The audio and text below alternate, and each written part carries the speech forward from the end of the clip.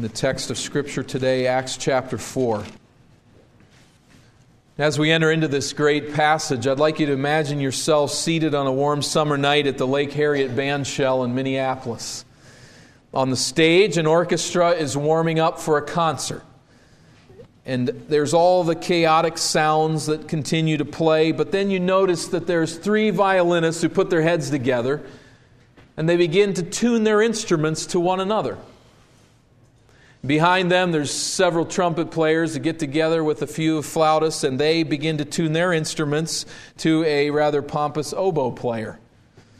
And here and there across the stage, you see the same thing playing out. Instruments tuning with the people next to them.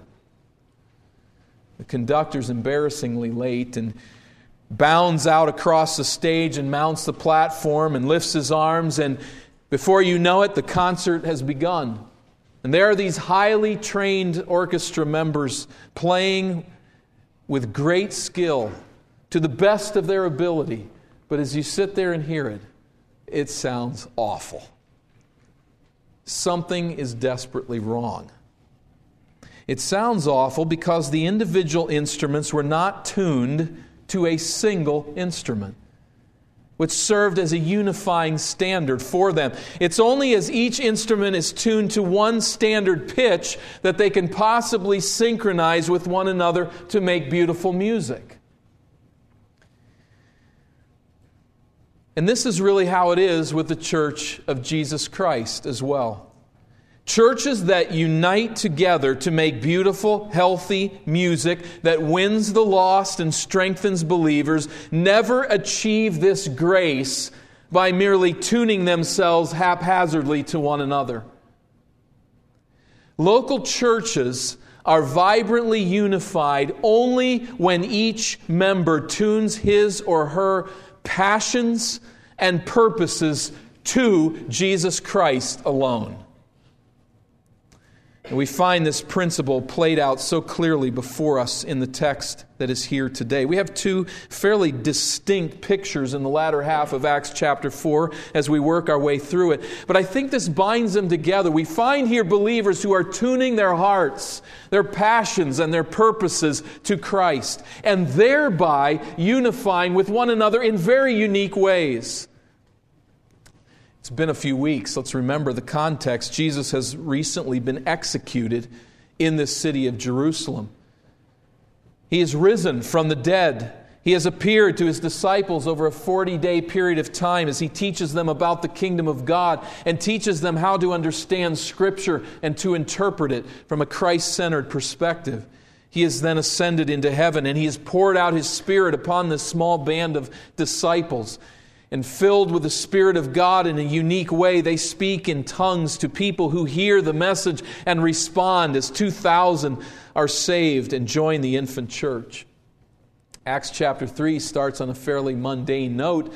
Peter and John are coming to the temple to pray at the evening time of prayer. And as they're passing through the beautiful gate, on the eastern side there is a man that is lame from birth who's begging alms. And you remember Peter raises this man up by reaching down and picking him up, and he is instantaneously, indisputably healed. In Acts chapter 4, the followers of Jesus get their first taste of opposition. Peter and John are arrested for their efforts to heal this man. They are imprisoned that night, and the next day, these rough-hewn followers of Jesus are hauled in before the Sanhedrin. If we could only picture that. Peter and John, simple men, standing before the Sanhedrin, the Supreme Court in Israel. 71 men in a semicircle seated around them as they stand and give account.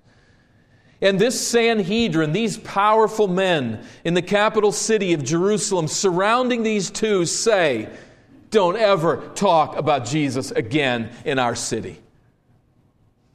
Verse 18 of chapter 4, just to remind ourselves, they called them and charged them not to speak or teach at all in the name of Jesus. But Peter and John answered them, "Whether it is right in the sight of God to listen to you rather than to God, you must judge." For we cannot but speak what we have seen and heard. With integrity, they say, not going to happen.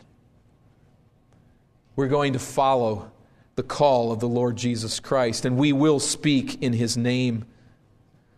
For the man on whom, in verse 21, and when they had further threatened them, they let them go, finding no way to punish them, because the people for all were praising God for what had happened. For the man on whom the sign of healing was performed was more than 40 years old.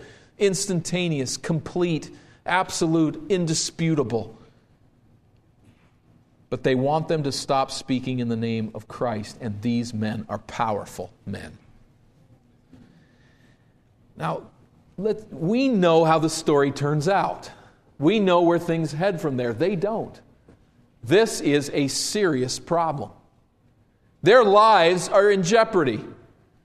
How will the infant church filter this experience? We see a little bit of an evidence of it as we see Peter standing there before them and saying, we will continue to speak in the name of Christ. He says it graciously, respectfully, but he stands against them. But how will the church respond? Will they splinter off into various factions, disparate factions, imploding as a church as they argue about what they are to do? Will they slink away and just forget the whole thing? Their response to this persecution will set precedent, and the only healthy and unifying response is for them to tune their spirits and their passions to the purposes of Jesus Christ. And that is gloriously what they do. We see here two very unusual scenes of unusual unity and of unusual response to difficulties. Oppression, opposition in the first scene, and financial trial in the second scene. We find this group of believers united, first of all, in prayer. Beginning at verse 23, they are tuned to the agenda of their sovereign God in this prayer. Think of it as they face this trial and as they gather for prayer before the Lord. Verse 23 reads that when they were released, they went to their friends and they reported what the chief priests and the elders had said to them. We notice that Peter and John immediately seek support from and fellowship with their brothers and sisters in Christ. But what does that say? Peter and John are not macho men. They're not lone rangers who steel their jaws and stoically plow on without communicating. To the contrary, they realize this is not about them. This is about Jesus. Neither do they come whimpering to these friends, seeking support to bolster their weak hearts. This is about Jesus. They come to report to the church what has happened and the status of the cause of Christ. We have raised this man up, this man who was lame, but we have faced opposition. In fact, we've been imprisoned, and they've told us to never speak in His name again. In humility, they gather with the disciples to alert them to the trouble that they've suffered, not to brag, not for sympathy, not in panic, but as is indicated in what follows for prayer. Verse 24, and when they heard it. Now this isn't good news. When they hear it, this tough news, they lifted their voices together to God, and they said, Sovereign Lord, who made the heaven and the earth and the sea and everything in them. Let's stop and think of that. It could have started on a lot of places, but first they gathered together. The Greek phrase could be translated with one mind. They gather with one mind. Their spirits are tuned to a biblical vision of God. They don't splinter from this place with all kinds of different ideas about what to do because their focus is on the Lord. They are not, as we say sometimes, freaking out here. They're not arguing over what to do. There's no God-blaming perspective that takes place here. But they interpret what has happened to them from a distinctly biblical frame of mind. It starts with this call, Sovereign Lord. Think of the biblical foundation on which they pray, the sovereign authority of God. They're saying here something like, Lord, we've just run into a heap of trouble with the powerful Sanhedrin, but we are praying to you, the Lord of the universe. Knowing the reigning authority of Jesus over all earthly powers, they appeal to the one who has commissioned them to be apostles. These people are giving us trouble. But you've given us this commission. Sovereign Lord, we appeal to you. We're not going to obey the Sanhedrin. We have told them this, but we need you to aid us in the proclamation of the gospel. They believe in the sovereign authority of God. Secondly, we notice here that they believe in the God of natural revelation, verse 24. I don't think it's a mistake that they're appealing to the God who has created heaven and earth. There is no higher authority in the universe than the one who made it. We find, thirdly, that this prayer is based on the belief that God is a God of written revelation. Verse 25, who through the mouth of our father David, your servant, said by the Holy Spirit. God is communicating through David to God's people and is saying, here's Psalm 2, why did the Gentiles rage and the peoples plot in vain? The kings of the earth set themselves, and the rulers were gathered together against the Lord and against His anointed. God, this is what your word has said. Interesting quotation here. We have the Psalm of David, Psalm 2. The enemies of God had lined up against the Israeli king. The anointed one was David. And the enemies of God had raged against the purposes of God and were attacking David. David is calling out, why is this the case? Why do these powers assemble against your anointed one? But beyond David, this psalm points prophetically to Messiah, to David's greater son, who will receive the ultimate rage of the nations against him. This Messiah, this anointed one, has also been resisted. Indeed, the believers are praying here something like this mindless, raging, mad plot against Messiah continues. And we are now players in this drama. They're quoting Scripture. They're quoting prophetic establishment of the trials they've run into and of the crucifixion of Messiah. They're joining with this God of written revelation who knows all. And He is, number 4, in their prayer, the God of providence. Verse 27, for truly they continue to pray. In this city, Jerusalem, there were gathered together against your holy servant Jesus, whom you anointed, both Herod and Pontius Pilate. Herod Antipas, the one before whom Jesus stood and said nothing. The one that killed John the Baptist. He was in Jerusalem the day that Jesus died. Pontius Pilate, we know of his work. But coupled to these two, who didn't get along at all before this trial of Jesus, were the Gentiles and the peoples of Israel, the people of Israel. All joining together, plotting together, verse 28, to do whatever your hand and your plan had predestined to take place. So they gather together, these disparate authorities, and they rage against the purposes of God. They bare their chests against the speeding locomotive of God's saving purposes. And they stand up and scream, no. But all of this is taking place according to the purpose of God. He's not wringing His hands in heaven. He's not coming up with plan B now that they have done this. Actually, verse 28 says to do, that is, they are doing, they did, whatever your hand and your plan had predestined to take place. Now let's read this carefully and thoughtfully. The most sinister, unjust, vile crime that has ever been committed in the history of the universe was when people took the holy, flawless, sinless Son of God and killed Him. No greater injustice or horrifying crime has ever been or ever will be committed. But this crime was according to God's hand, according to the plan that He had predestined to take place. Now, in my nature, I'd like to read this differently. I'd like to read this out of the text, perhaps. We might think of it in different terms, or it certainly could be said differently than that. That's not how these believers are praying. They're praying that it is the hand of God and the predestined purposes of God that led these men to do what they did. Now, let's hasten to say, these evil men acted willingly. They will be held accountable for their crimes, Acts 2:22 and 23. But God was neither surprised by their crimes against Jesus, Nor did he merely respond to what these rulers chose to do. It's not God responding to what they planned.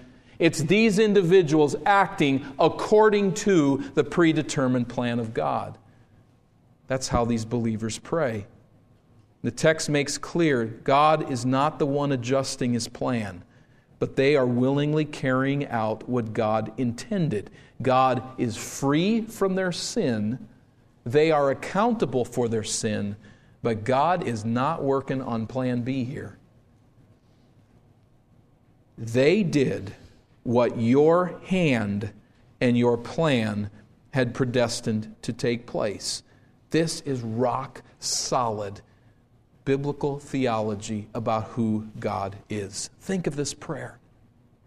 A prayer that knows of the absolute sovereignty of God in all things. A prayer that knows that He is a God of natural revelation, the one who has brought the world into existence. A prayer that knows that He is a God of written revelation, that there are no mistakes, that there is no time when God is fooled, that indeed prophetically there has been all along this idea of persecution of God's chosen people until the end, and this God of providence, all things taking place according to His plan. This is a deep prayer. It's a deep theology upon which this prayer is based. It is precisely tuned to who God is. Precisely tuned to the music of this rich theological perspective on reality, the disciples now present their petition. Verse 29. They are tuned to who God is. They are also tuned to the God-honoring desires, as we see in verse 29. And now, Lord, look upon their threats and grant to your servants to continue to speak your word with all boldness. That's an amazing prayer. They do not pray that God will destroy their enemies. They do not pray that they'll get a free pass out of persecution. In light of the Sanhedrin's authoritative call to cease speaking about Jesus, they pray that the sovereign will of the Lord would be that they continue to speak with boldness. It'd be easy for them to sort of slink away in prayer. God, please look on what we've done, and please take note, and please reward your servants for having suffered this. And in the unstated part of their prayer, and we're going to back away from this project because it's dangerous, and we don't like it, but aren't you glad that we've done what we've done here? There's none of that. They stick their necks out and say, God, give us boldness to keep preaching. Boldness, an amazing Greek word as it was used in that day, not merely of courage, but of the freedom and the resolve to say precisely the right thing. Give us the boldness and the courage and the opportunity to say precisely the right thing about Jesus continually. We need that power. We need that strength from you. We want to continue your agenda. In verse 30, while you stretch out your hand, they continue in petition, to heal, and signs and wonders are performed through the name of your holy servant Jesus. The purpose of these signs and wonders is to authenticate the message of the apostles.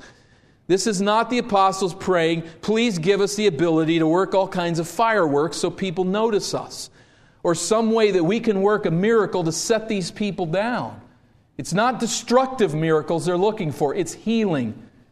It's the power to say the message is true. Let me take a quick sideline for some that want to take a break and others follow me here quickly. But John Wimber, mid-1980s, wrote 2 books, Power Evangelism and Power Healing. And Wimber would look at this passage and say, this is exactly the way it is to be today.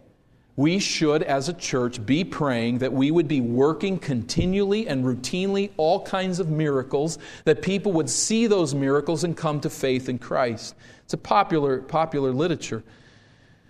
It was his thesis that miraculous wonders are a universal method to advancing the kingdom of God and the spread of the gospel. He argued that the kingdom of God arrived in Jesus, and that part of the agenda of the kingdom of God is to remove the curse from this world. And one of the ways to remove the curse is to heal, to work wonders and signs that, for instance, a man that is born lame and walks is a removal of the curse that has resulted from sin. Jesus came, established His kingdom, and is carrying out this healing purpose. Miracles, then, are designed by God to be the means by which the gospel is spread. They are to be routine. They are to be abundant. They are God's plan for evangelism. I do not break with Wimber at this point in my belief of miracles. I praise God for anybody in this day writing a book that believes in miracles, because God works signs and wonders. He works miracles, and we praise Him for that. We do not look at this text and kind of get embarrassed by it and pretend that it didn't happen and they didn't work miracles. They work miracles. Now, there's an issue with the nature of the miracles that they worked. We won't even get into that, but let me just look at a couple other things that deal precisely with Wimber. His view suffers, I think, from what we might call an over-realized eschatology. That is, he has too much of the already of the kingdom of God and not enough of the not yet when it comes to the kingdom of God. Secondly, I would say that miracles are, by definition, rare. They're miracles. There's no evidence in the New Testament that the New Testament church ever viewed as organic to the evangelistic effort these miracles, that they were organic to the evangelistic method. There's also a problem with this view historically. The season of miracles during the apostolic era was historically unique. And I think even just by observation, we could say that the vast majority of people that have been born again since the apostolic era have witnessed no miracles. They haven't responded to a miracle. They've responded to the gospel. And the vast majority, since the time of Christ to this day, would not give the testimony that I saw someone healed miraculously in an unimpeachable way, an indisputable miracle that was a complete and thorough miracle. When I saw that miracle, then I responded to the gospel. If this is Jesus' plan, it really seems confusing that through so many centuries this plan has not been worked. So coming back onto the trail here, we would not deny that miracles took place here. We would have concern with the nature of those miracles, the fact that they were always indisputable and complete. But we would also struggle, I would certainly struggle with the concept that to win people to Christ, we need to be miracle workers. And that people need to see ongoing, repetitive miracles, and that through these miracles, the church will be built up. All that is needed for the salvation of the lost is the gospel of Jesus Christ. Jesus died to pay the penalty of sin, and Jesus rose in victory over death. You may see a miracle in order to come to Christ as Savior, but the only miracle you have to see is that Jesus defeated death. And if you believe that historical truth and you come to place your faith in what Jesus did to defeat death, that's all the miracle you need to be born again. And that is the testimony of the vast number of believers through history. So we honor verse 30. We take it as a true and genuine petition of God. We don't take it as normative for the method of evangelism in our day. It is by faith. It is by hearing the word of Christ that faith comes. And we press that agenda to the end. If God does a miracle, let Him do the miracle. We won't resist it. But I don't think we go about trying to produce them and pleading with God to do miracles so that people are saved. Back on the trail. When they had prayed, verse 31, God roars His approval. The place in which they were gathered together was shaken, and they were all filled with the Holy Spirit, and they continued to speak the word of God with boldness. God shakes the place where they were gathered to indicate His presence, and He renders the disciples unshakable in the face of persecution. They're filled with the Spirit, not baptized in the Spirit as in Acts 2. This is a distinct work of the Spirit. In Acts 2, they were baptized, they were indwelt by the Spirit of God. Here they are filled by the Spirit of God, emboldened, empowered to speak the truth of God at just the right time with clarity and courage.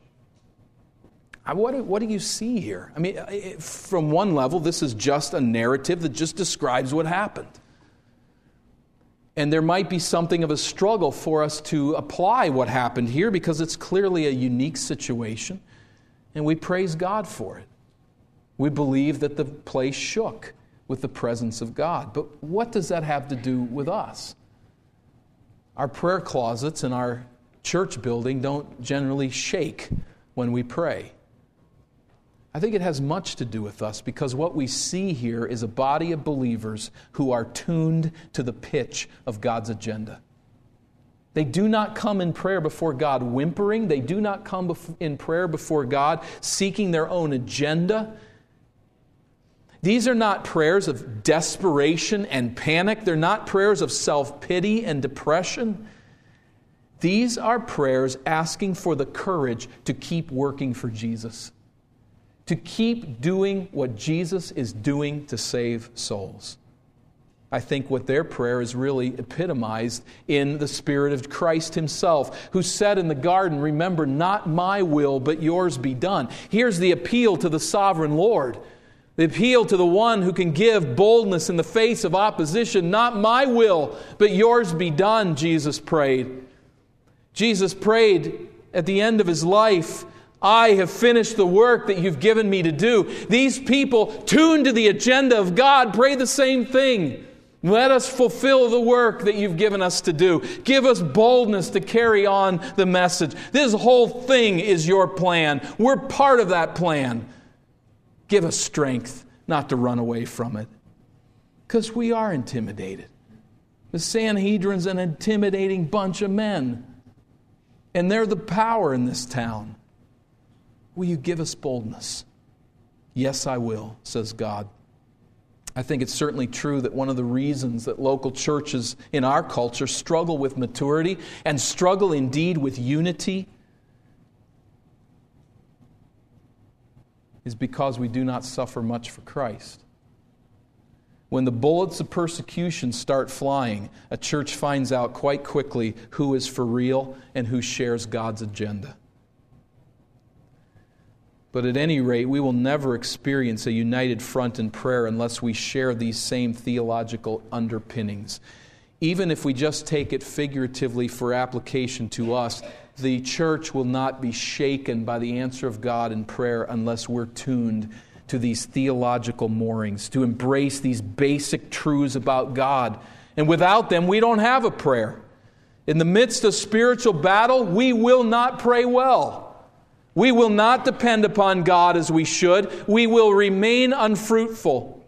Without this biblical perspective, we will not witness for Christ and we will not battle in prayer in behalf of the lost. Tuning our lives to ourselves and our friends and our agendas of this world, we will remain detached from God's agenda. We will remain disunified from one another. We will remain out of sync with the purposes and the passions of God. And we will not know the joy of united prayer. In a different context, but on the theme of prayer, D.A. Carson writes this well: brothers and sisters in Christ, at the heart of all our praying must be a biblical vision. That vision embraces who God is, what He has done, who we are, where we are going, what we must value and cherish. That vision drives us toward increasing conformity with Jesus, toward lives lived in the light of eternity, toward hearty echoing of the church's ongoing cry, "Even so come, Lord Jesus." That vision must shape our prayers so that, and here's the key, listen, so that the things that most concern us in prayer are those that concern the heart of God. I wonder about your prayers and mine, about the prayers of this church as we gather together. Is it clear in our prayers that what concerns us is what concerns God? That we are uniting in prayer together because we are pleading for the agenda of God to be carried forward, because there is nothing that means anything more to us in this world. There are churches that do not need to rely upon God because they're not in a spiritual battle from their perspective. They are, but they don't realize it. They're not doing anything in the realm of spiritual battle. So they don't need to unite in prayer. They do not need to plead with God for justice because their representation of Jesus creates no enemies. They do not plead for God's intervention in united prayer because they are doing quite right, all right without God. They might ask God to intervene when their agenda is not being accomplished. Really, as long as God is helping me to build my financial standing and He's allowing me to live within a family or something of the like, He's allowing me to pursue the pleasures of my life, I just as soon God left me alone. And so I'll thank Him for the blessings that He pours upon my life, but there is no sense of the agenda of God that leads to emboldened, passionate prayer that seeks to unite with others who share the same passion.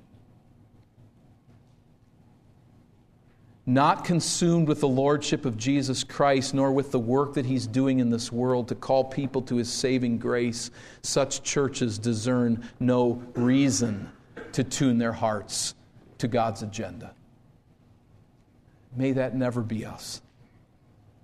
And may increasing proportion we present something very different. A passion for the purposes of God that unite us together. But when a community of believers is hardwired to God's agenda, such thinking binds them together in other unusual ways. We have here united in prayer, tuned to the divine plan. But we see then, secondly, in this passage in Acts chapter 4, the believers united in care. They are tuned to the needs of the family of God. When God's agenda is your agenda, it has very significant implications to how you treat one another. Verse 32, now the full number of those who believed were of one heart and soul, and no one said that any of the things that belonged to him was his own, but they had everything in common. One heart and one soul. They were tuned to God's agenda. They shared one mind. They weren't serving their purposes. They weren't looking at their own particular agenda, but above all at God's, and thereby united with one another. If Jesus died to save the brothers and sisters in Christ, these disciples were bound and determined to live for those brothers and sisters in Christ. The agenda of God overwhelmed their natural possessiveness and greed so that they had everything in common. Now, I think that's hyperbole. The text will bear this out. It's exaggeration. Basically, what it means is nobody had any need because they were so loving toward one another with their gifts that they helped each other and removed all need. Now, it's as John Stott puts it well, I don't know if these are exactly his words, but he said it well. This is not the situation a what is yours is everyone's arrangement. This is a spirit-filled what is mine is yours arrangement. That makes sense? Not what is yours is everyone's, but what is mine is yours. They were free to withhold whatever they desired to hold and to give whatever they desired to give, but they looked around at a situation and said, we're going to give. We're going to make sure that no one among the followers of Jesus Christ has any need. This was not an arrangement where the diligent, the energetic, the industrious were angered and the lazy were jumping up and down with glee. This is not the arrangement either. We must also add here that times were very difficult in Jerusalem. Remember Dr. Bookman talking to us about the differences between Judea, Jerusalem, and Galilee, for instance. Much more fertile in Galilee, and farming and fishing was much better there. You probably had somewhere in the range of 85% of Israelites would have been living basically day by day, hand to mouth, just trying to eke out a living. This is a tough place to live. And some of them had perhaps even left farming and fishing from the region of Galilee and around as they come to Pentecost and they haven't gone home. But on top of all that, there's a famine. There's great economic crisis here. It is very difficult to get employment. And there are believers who are in legitimate need. Think of how your mind must be set on the purpose of God to take your hard-earned money, your land that you've been sitting on as an investment, to sell it off and to give it so that your brothers and sisters in Christ are fed. There's a certain kind of hard attitude that is necessary for such action. And that marks these people. Along with this, verse 33, we find with great power the apostles were giving their testimony to the resurrection of the Lord Jesus, and great grace was upon them all. Grace to lead them to give of their wealth to help their brothers and sisters. Grace to speak with boldness the truth of Christ. God is answering the prayer that they've just offered in the previous verses. They're tuned to God's agenda, and so their outreach and their mutual care for one another unites them together. Verse 34, there was not a needy person among them. For as many as were owners of lands or houses sold them and brought the proceeds of what was sold and laid it at the apostles' feet, and it was distributed to each as any had need. The Greek verbs are beyond what we can translate in English, but they speak here of an ongoing process. As Bach puts, it was we're looking here at a gradual liquidation of assets, not the selling of everything all at once. Well, this practice did not continue. Indeed, later in the book of Acts, there will be Gentile churches that have to gather a huge sum of money to send to Jerusalem so that this church can be preserved. One notable example of this tremendous giving, this attitude of generosity, is found in a man named Joseph, verse 36, who was also called by the apostles Barnabas, which means son of encouragement, a Levite. He's an Israelite. He is a native of Cyprus, part of the diaspora, living outside of Jerusalem. But now here, he sold a field that belonged to him and brought the money and laid it at the apostles' feet. He's a son of encouragement.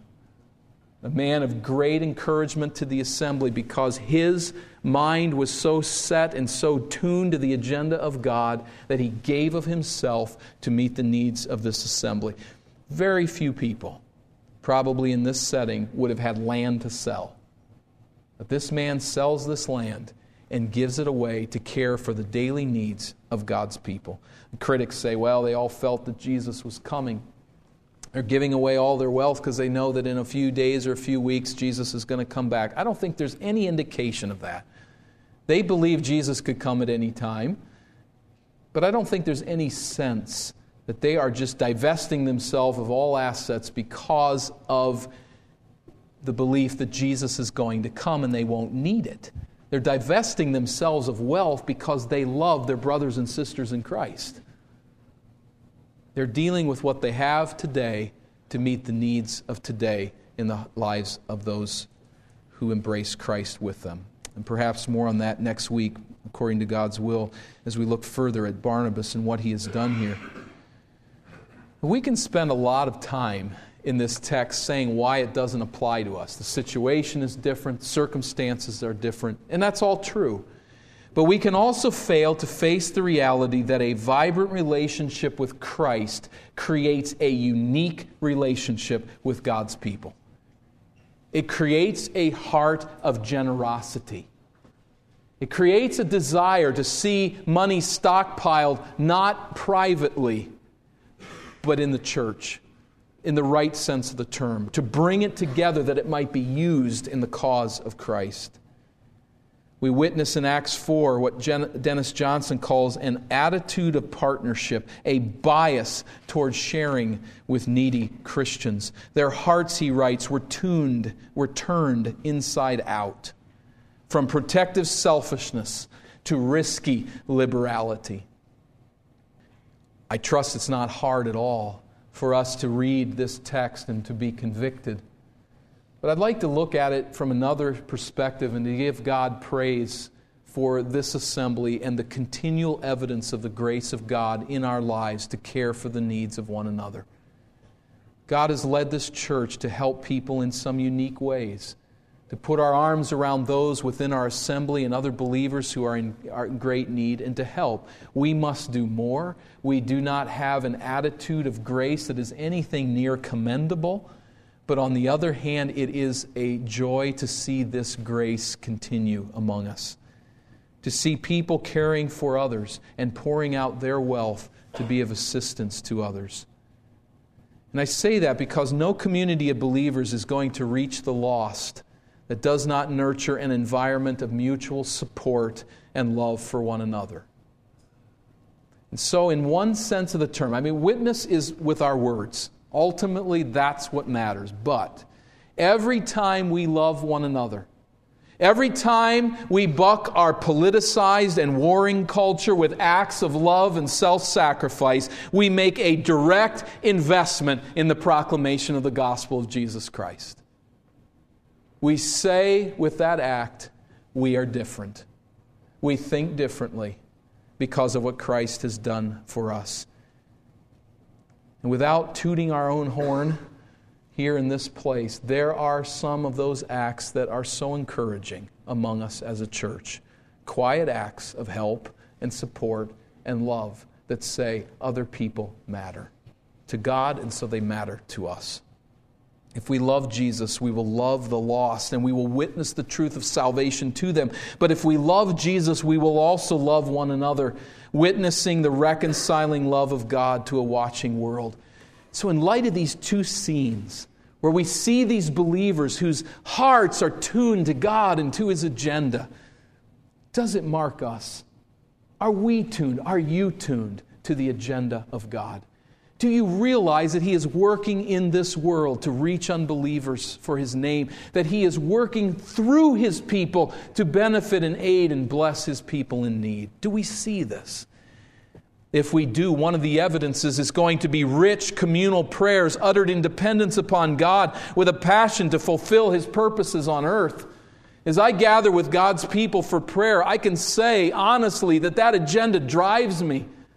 I can't tell you how many times I leave for Wednesday night and go, I really want to stay home tonight. I'll admit that. I'd really like to go to bed earlier. I'd really not to put forward this effort. But when I come on Wednesday nights, I'm thrilled to say there's other believers out there who know the agenda of God, and I want to get with them. I want to beseech God together in prayer as a body. When we pray together on Sundays, this is a time of rejoicing for us. We're bringing our private prayers together as a church to say the agenda of God matters. And as it matters, our prayers will be richer and fuller. I really don't look forward physically to the all-night prayer meeting coming here in January, but I look forward to the agenda. I look forward so much to us coming together as a church and to beseech God with united heart that He would work through this church to His glory and to His honor. Does this bind us together? Is it our personal agendas, or is it God's agenda that unites us? If it's God's, we will see united, vibrant, unified prayers. If not, this is not the agenda that unites us, we will show evidence of the love of money. We will show evidence of sibling rivalry. We will show evidence of a concern only for our own agenda. And maybe I speak to someone here who says, honestly speaking, that is where I'm at. I want money. I want things. I'm not looking for ways and reasons and opportunities to give. I'm looking for ways to keep and gain and get so that I can buy what I want to buy and be peaceful and comfortable in my own little world. That's what I really want in this life. And maybe you honestly would say with that, I really don't care about God's agenda. If things go well in my life, I'm happy to do whatever I need to do to pray and ask God to keep the blessings flowing, but I really don't care about His agenda. I've got my agenda. That's who I honestly am. Let me say to you honestly, in the basis of this, on the authority of this passage, that you are raging against God. You are joining the authorities of this world that are screaming in opposition to God. You might say, I don't sense that. I don't feel like I'm in any rebellion against God. If your mind and heart, passions and purposes are not set to God's agenda, you are raging against Him. And the thing that will prove that is someday when your agenda doesn't work and you'll turn on God. If you're in that mode today, there is only one thing ahead, and that is judgment. But this is the good news, that God's grace has reached every single sinner in exactly that condition. Wholeheartedly self-centered. Wholeheartedly loving the idols of this world, including money and ease and children and family and all of the good things of this life that we grab onto. Every one of us is in a state of idolatry by nature. But in His rescuing effort, God has sent Jesus Christ to die and pay the penalty of our sin and our rebellion against God, such that anyone who puts their faith and trust in Jesus Christ will be rescued from self and idols and will be given new life in Christ. New life that's going to blow you away. Life that's going to lead you to do weird things, like care about what God's doing in this world, setting your own agenda and your own personal interests aside to serve that cause. It's going to lead you to do weird things like giving away wealth to help somebody in need. But it will be the source of great joy, of great gladness, when you come to know I'm reconciled with God. And because I so believe in the eternity that He has secured for me, I can hold this world very loosely. I can give. I can pour out my life in the cause of another. And in doing that, we find what life really is. We find the joy that God intends to give us through faith in Him. Let's bow together in prayer. We ask that You would come, Thou fount of every blessing, and tune our hearts to sing Your praise. If there is anyone here that maybe even unknowingly is raging against You through private agenda, I pray that You'd break the cold heart and bring them in repentance and faith to Jesus today. I pray for those of us who have submitted to Your call upon our lives and have yielded to the grace of God, receiving Christ as our Savior. I pray, dear God, that You would bend our hearts and minds and passions and purposes to fulfill Your agenda. We pray this with all of our heart and soul, and ask God that You would move us and use us, that we might unite together as a church around Your purposes and Your agenda and the needs that surround us in this dying world. We pray this sincerely and ask that You would shake us with a sense of Your presence. In Christ's name, I pray. Amen.